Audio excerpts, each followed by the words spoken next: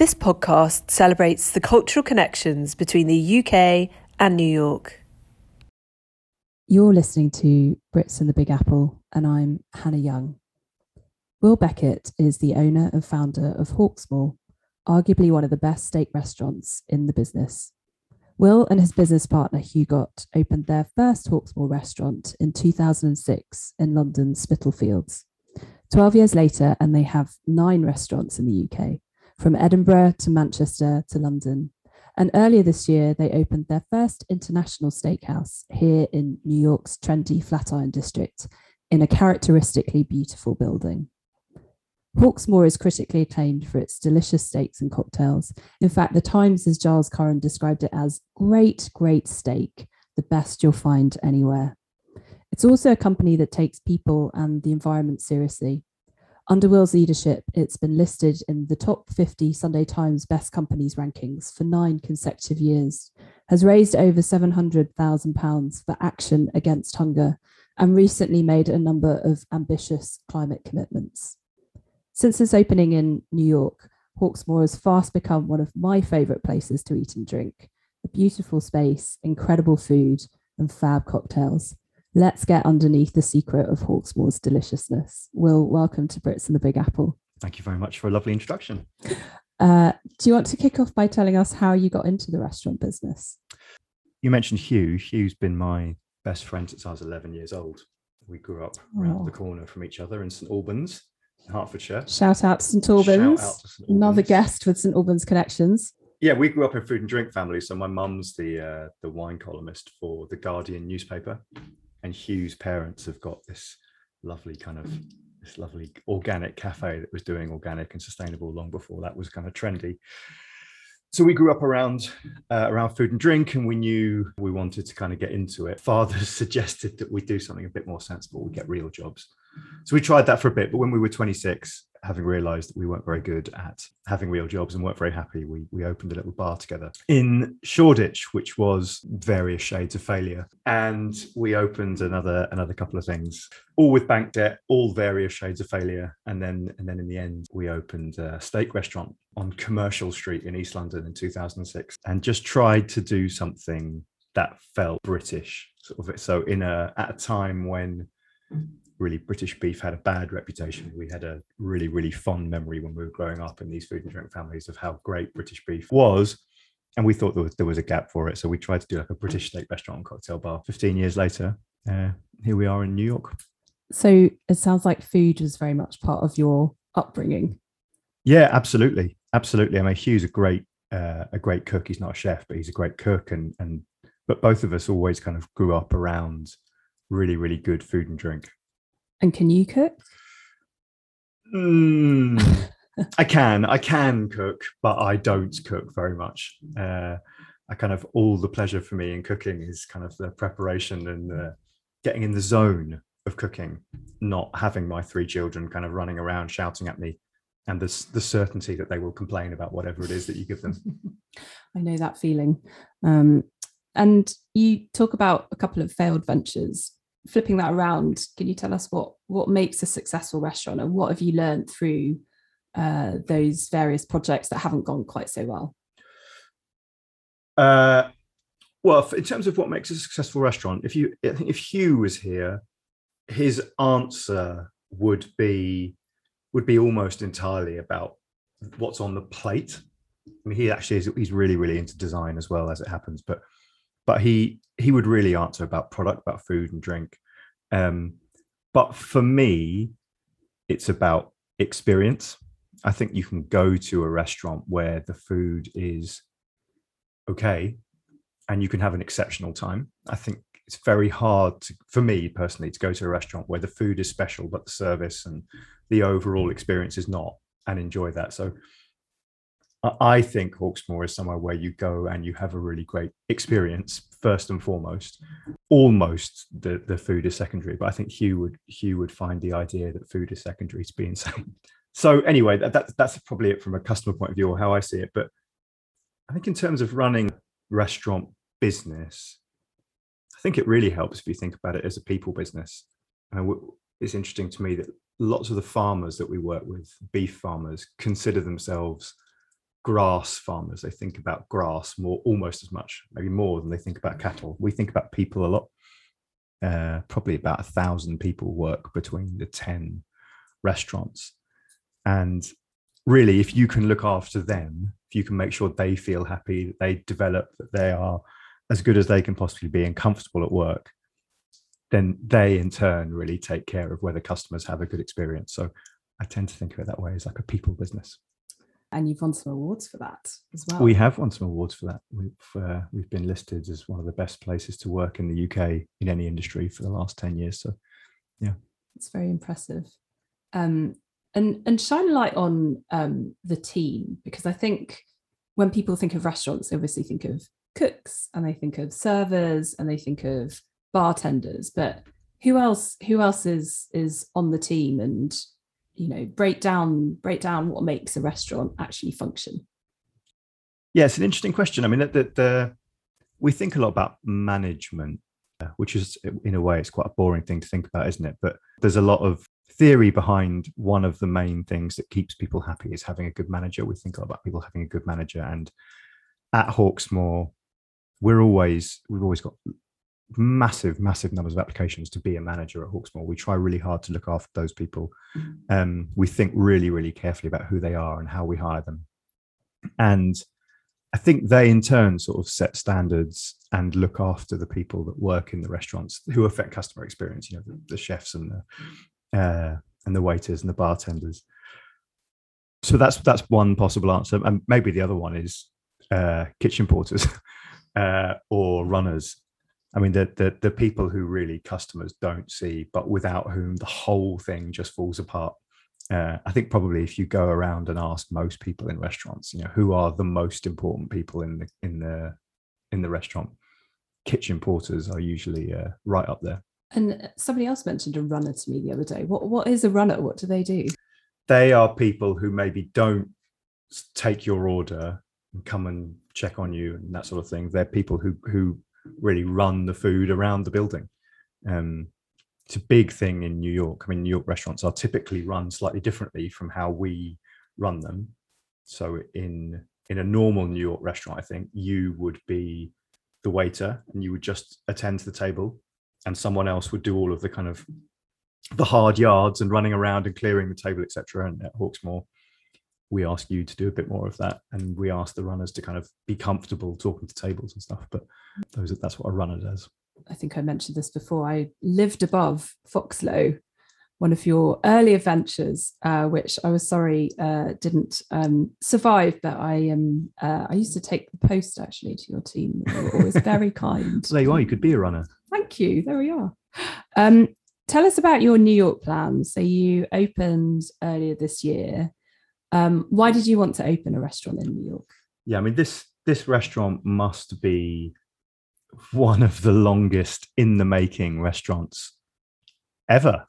That can't quite be true, but I mean, it's been a project of ours for a long time. So if I think back to 2009, we had one restaurant and we were about to open our second one in Covent Garden in London, and quite a few of us came over here with the aim of kind of really soaking in New York and being inspired. And we went around a whole load of places. And if you knew what you were looking for, actually, you could still do a little tour of New York restaurants and kind of see bits of inspiration that exist throughout the Hawksmoor estate. But, we loved the restaurants here, and we really took a lot from people like Danny Meyer, who I think had spoken quite a bit about how to run a restaurant business and how to think about people. And so we always kind of felt really inspired by New York, but we hadn't taken the idea of opening here beyond maybe me and Hugh on that trip might have kind of gone quietly to each other. Can you imagine if we had a restaurant? It'd be so cool. A bit like, if you're kind of 10 and grow up playing football, you're like, oh, we could score a goal in the cup final. We thought we could have a restaurant in New York. And fast forward to 2014, we got invited to New York by the people who are in charge of all the leasing for the new World Trade Center building. And they showed us around the flagship restaurant of the World Trade Center and said, we'd like you to apply to do this because we think Hawksmoor would be great in New York and to do it in this space. And I remember standing in this 14,000 square foot building in the World Trade Center.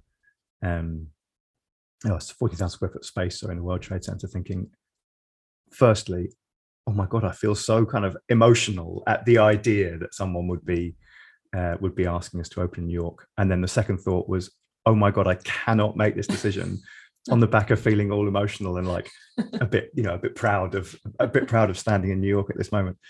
So we spent a really long time trying to think about that. In the end, we did sign up to that space, which for convoluted reasons eventually fell through, and we found this incredible building that we're in now, which is the United Charities building, which you've seen obviously, but is this incredible, beautiful 19th century space. And we're in this dome ceiling assembly hall. And so we took that, we moved to that site, we built it over a very long period of time, and we were all ready to go on, and the launch was supposed to be in mid-March 2020. Oh. So we got as far as the first trial service with the full team, which happened on the 13th of March. Oh gosh. And then we had to stop it all on that day, which was horrific in retrospect. And then we mothballed it until September this year. So actually we've genuinely been trying to open this restaurant for 7 years, and it is finally open now. And it is a beautiful building, and it feels like beautiful buildings are part of the Hawksmoor brand. I mean, is that the case? Are aesthetics important when people walk in? Yeah, it really matters to us, I think, because we're trying to do something that feels quite special. And we like, I think, the kind of design aesthetic that Hugh's imbued in the company is trying to do something that really sort of A, feels special, but B, feels sort of its place. So we do a lot of heritage buildings. Actually, we have just opened one in London, which is not a heritage building, but still, I think, quite special. But this one really is perfect. And I'm not going too far in saying it feels really, really special for New York as well. You don't see a lot of buildings like that in New York, where there is majority newer buildings, and certainly not ones with quite the kind of opulence that dining room has. How different is it opening a restaurant in New York to London or other parts of the UK? I mean, in really, really meaningful ways, it's the same, right? The challenges are the same. There's an element in New York, like there is in, say, London. If you can build a restaurant with great food and great service and great design, it'll work. That's the main challenge anyway, is to try and get those elements right. And that's true anywhere you open. But New York is different from London. There's loads and loads of things that are different. Customers think a little bit differently. The way that staffing works is a little bit different. The city, state, federal legislation is a bit different. So there's a lot to get your head around. Maybe one kind of non-boring restaurateur thing that was on my mind is, in London, if you're a hot restaurant, which you obviously want to be, if you open a new big restaurant, you want to be a hot restaurant. If you're a hot restaurant, you're probably hot for the first 3 months or something. That's a great result. The critics almost fall over each other to come in the first couple of weeks. Who's going to get the review out first? And then the next one's coming. It sort of, you burn extremely bright for that period of opening. Here, I really like the way that critics take their time in coming. If you go to a restaurant in the first 2 weeks once, you get quite a skewed experience, which may be better, maybe worse than what it's going to end up being. Here, they let the restaurant settle down a little bit, get into its rhythm, and they come 2 or 3 times. I think you get a much better view of what happens in a restaurant. But it also means that kind of period of sort of being hot is a little bit different to how it is in London. Presumably they're still on their second or third visit, but what feedback have you had so far? We've had majority really, really good feedback, but we did get an email, one of the reviews that we're really waiting to drop, saying they'd like to come and take photography, which means the reviewers have been in. So if I say now, yeah, it's been really positive for the most part, and then that turns out to be a stinker, that sound awkward, wouldn't it? But no, for the most part, it's been really, really good so far.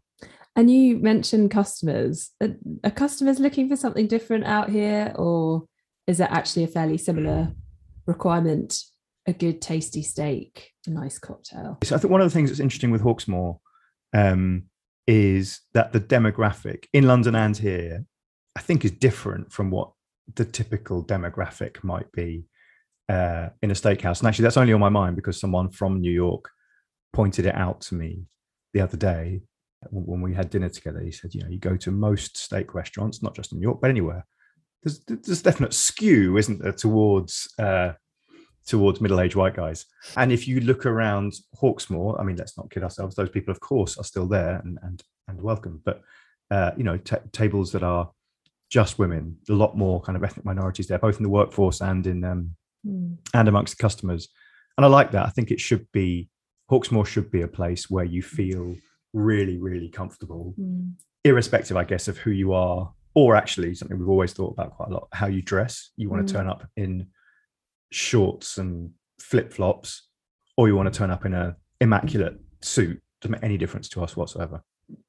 Were you concerned about where you would fit in here in terms of the restaurant industry, or do you think Hawksmoor is unique enough? And I guess a kind of a two-part question around the competitiveness of the restaurant industry. Can you give a bit of an insight into how competitive the restaurant industry is in a place like this? Yeah, I mean, well, London and New York must be amongst the most competitive restaurant environments in the world.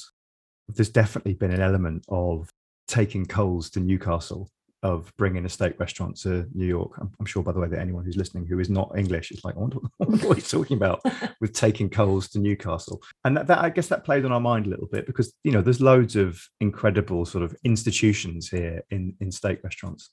But at the same time, I still think London, New York, there's always space for another great restaurant. There's a big assumption there that you can try and build something that is genuinely a great restaurant. But I think if you can, it fits in. I don't think it's so competitive that you couldn't open something great and it would succeed in those cities.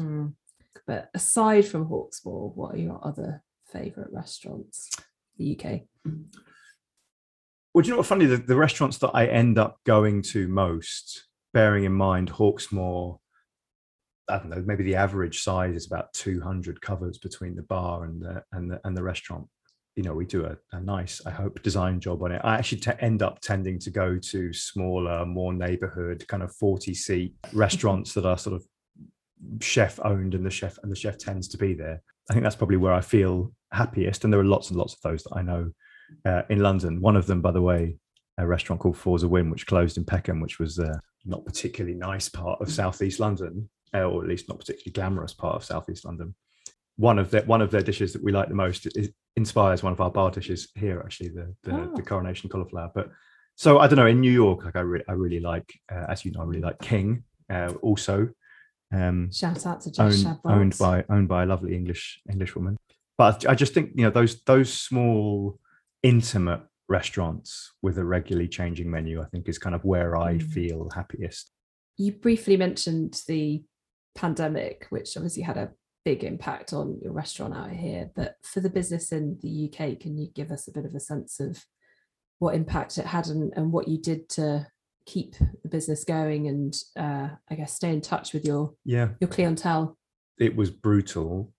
My sense is that it was probably slightly less brutal than here, or at least the kind of government support that existed in the UK was more aimed at kind of maintaining viable businesses and viable employer-employee relationships, rather than kind of like a failure safety net, if that makes sense. So here, for example, the generous unemployment benefit thing, whereas in the UK it was based around furlough, really, the idea that people would stay with their employer. But yeah, I mean, it was horrific at times, but once we'd got to the stage where we felt sure that we would survive come what may, in some ways it was quite kind of life affirming. We went off and we did some things that we would never have done without the pandemic. We did Hawksmoor at home, which is kind of really build your own Hawksmoor experience at home.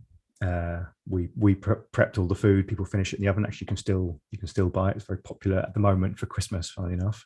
We did a huge amount of volunteering. So I think we must have cooked like 50,000 meals for frontline healthcare workers and people who are kind of struggling with food poverty during the pandemic.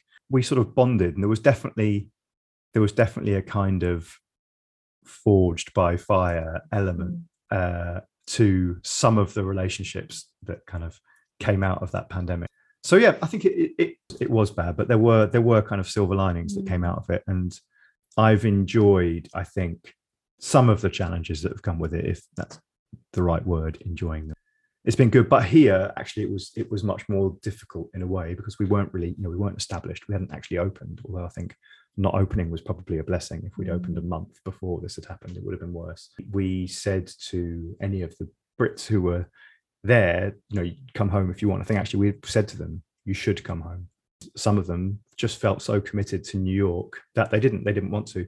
But I think it was a difficult time for those people. They hadn't really had the opportunity, I think, to lay down the kind of foundations in their lives in New York to see it through for that long. But again, they sort of bonded. I mean, if you talk to our bar manager and our head bartender, Adam and Kiri, they spent a lot of time kind of working in the prep kitchen, constantly refining cocktails, and just kind of chatting to each other and getting to know each other, and improving their relationship as well as the cocktail menu. So there were nice things that came out of it. Yeah. And am I right in thinking that you were also advising the government over that period as well around supporting restaurants? And yeah, I don't know about advising, but yeah, I got involved fairly early on in kind of talking to government about what hospitality was experiencing. So funnily enough, hospitality industry is a massive employer in the UK. I think before the pandemic, it employed like 1 in 9 people in the UK or something, but there wasn't actually a government department that dealt with the hospitality industry. So as that was all kind of getting put together quickly, and they really needed to understand it quickly, some people kind of got pulled in to help them do that. And I was one of them. And out of that has come something called a Hospitality Sector Council, which has kind of formalized that relationship. And I'm still on that. Very good. I was also going to ask you about the other hot topic around climate change. And I mentioned in my introduction that you've made a series of pretty impressive climate commitments, including, I think, during COP26, the big UN climate conference that the UK hosted earlier this year, last month, in fact. Can you tell us a bit more about where that drive came from, what sustainability looks like at Hawksmoor, and what are the big challenges for you? If you go back to that time when Hugh and I started out, we always sort of said, we'd like to have a business that did things the right way without maybe ever really articulating what that might mean. And as we kind of progressed, we really started focusing on charity, sustainability, and being a good employer. And that sustainability part of it has always kind of been baked into Hawksmoor and how we do things. So we're founder members of something called the Sustainable Restaurant Association in the UK, which is essentially an organisation that kind of benchmarks restaurants on their ethics across a whole range of things, for how you treat people, to charity, community organisation, but also kind of, the environment, sustainability, recycling, all that sort of thing. So it's a Michelin star type system: 1 star good, 2 stars great, 3 stars exceptional. And we've held 3 stars, I think, for 12 years now with them. But during the pandemic, I think, like a lot of people, we sat around and thought,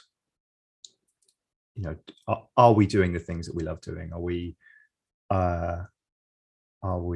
doing enough? How do we want to come out of this? And I think, the nice thing was we reaffirmed, I think, to ourselves that kind of Hawksmoor feels like our life work, and that we really love doing it. But we felt we could go even further down that kind of integrity route, and that was really the kind of business we wanted to run. So yeah, at COP26, we said we would go carbon neutral within the year. Actually, we've already done that now.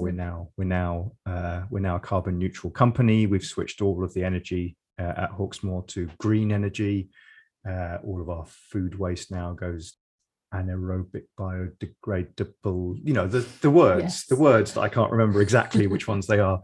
But yeah, we've really tried to do that, and that's something that we want to keep doing. So we've also kind of committed to, we're going to try and start publishing corporate word, our kind of social responsibility. We're going to publish our own targets and how we do against them, so that we can kind of be held accountable to those things and try and improve every year. So going carbon neutral this year felt like a really nice step. And to ask a slightly controversial question, obviously cows and red meat is one of the worst challenges for the environment. How do you I was going to say get around that, but how do you tackle that, and how do you feel about that going forward, as we try and encourage people to maybe not completely cut out red meat, but diversify their what they eat. Yeah, I mean, there's no doubt that that's all true. That it's a challenge. I think our answer is usually that we're trying to do the best possible job we can within that, and we think that actually the way we think about meat can be part of the solution rather than part of the problem. So I mean, there's a whole spectrum, isn't there, of polluting aspect to beef. I mean, I'm possibly in the wrong country to make this comment, but some of those kind of massive feedlot operations in this country, I think, are quite damaging. Some of the sort of really intensive agricultural policies in this country and beyond it, by the way, certainly in kind of places like Brazil that involve deforestation, are awful, I think, from a climate point of view. Whereas what we try and champion is farmers who are engaging in kind of regenerative agriculture, which is really kind of traditional farming methods where, without wanting to put too fine a point on it, cows eat and then they regenerate the soil and help sequester carbon kind of back into it. And actually, that there's quite a lot of really, really interesting work done on how effective that is. So we do that, and we also, in our books, we've said we are kind of part-time vegetarians. We don't eat meat every day, or at least our advice would be eat less, but when you do, just kind of eat really consciously. Know where your meat is coming from. And I think that you can feel really, really good about the meat that you eat at Hawksmoor, and actually knowing that it is also a carbon neutral company, I hope helps with that as well. And it is delicious. Funny, when we were doing early days kind of for Hawksmoor, thinking about non-meat options, I remember going to a steakhouse with Hugh and Hugh's wife, and Hugh's wife was a long suffering of like, I don't want to keep going to 2 steakhouses a day. It's boring. Anyway, and also not particularly healthy. So she ordered the vegetarian, and the vegetarian, she still describes it as F you on a plate. We always said just the worst thing we can imagine is someone feeling as they come in not welcome because of their food choices. Yeah. So we've always tried to make our vegetarian or our non-meat. What's your favourite meal at Hawksmoor? I mean, it just depends from day to day. Maybe at the moment, the lobster roll. I had a lobster roll at Hawksmoor in the bar at Hawksmoor on Friday night. Well, thank you so much for coming on Brits and the Big Apple. It's a real pleasure. Massive shout out to the team at Hawksmoor. As a diplomat, I want to give a special mention to your incredible Ferrero Rocher type dessert that you have on the menu, which warms my heart. And by the time this podcast comes out, I think we can pretty much guarantee you're going to have 5-star reviews. So congratulations. You're very kind. Thank you. You're listening to Brits in the Big Apple, brought to you by the British Consulate in New York. If you'd like to hear more about the work of the British Consulate, please follow us on Twitter or Instagram at UK in New York. Thank you for listening.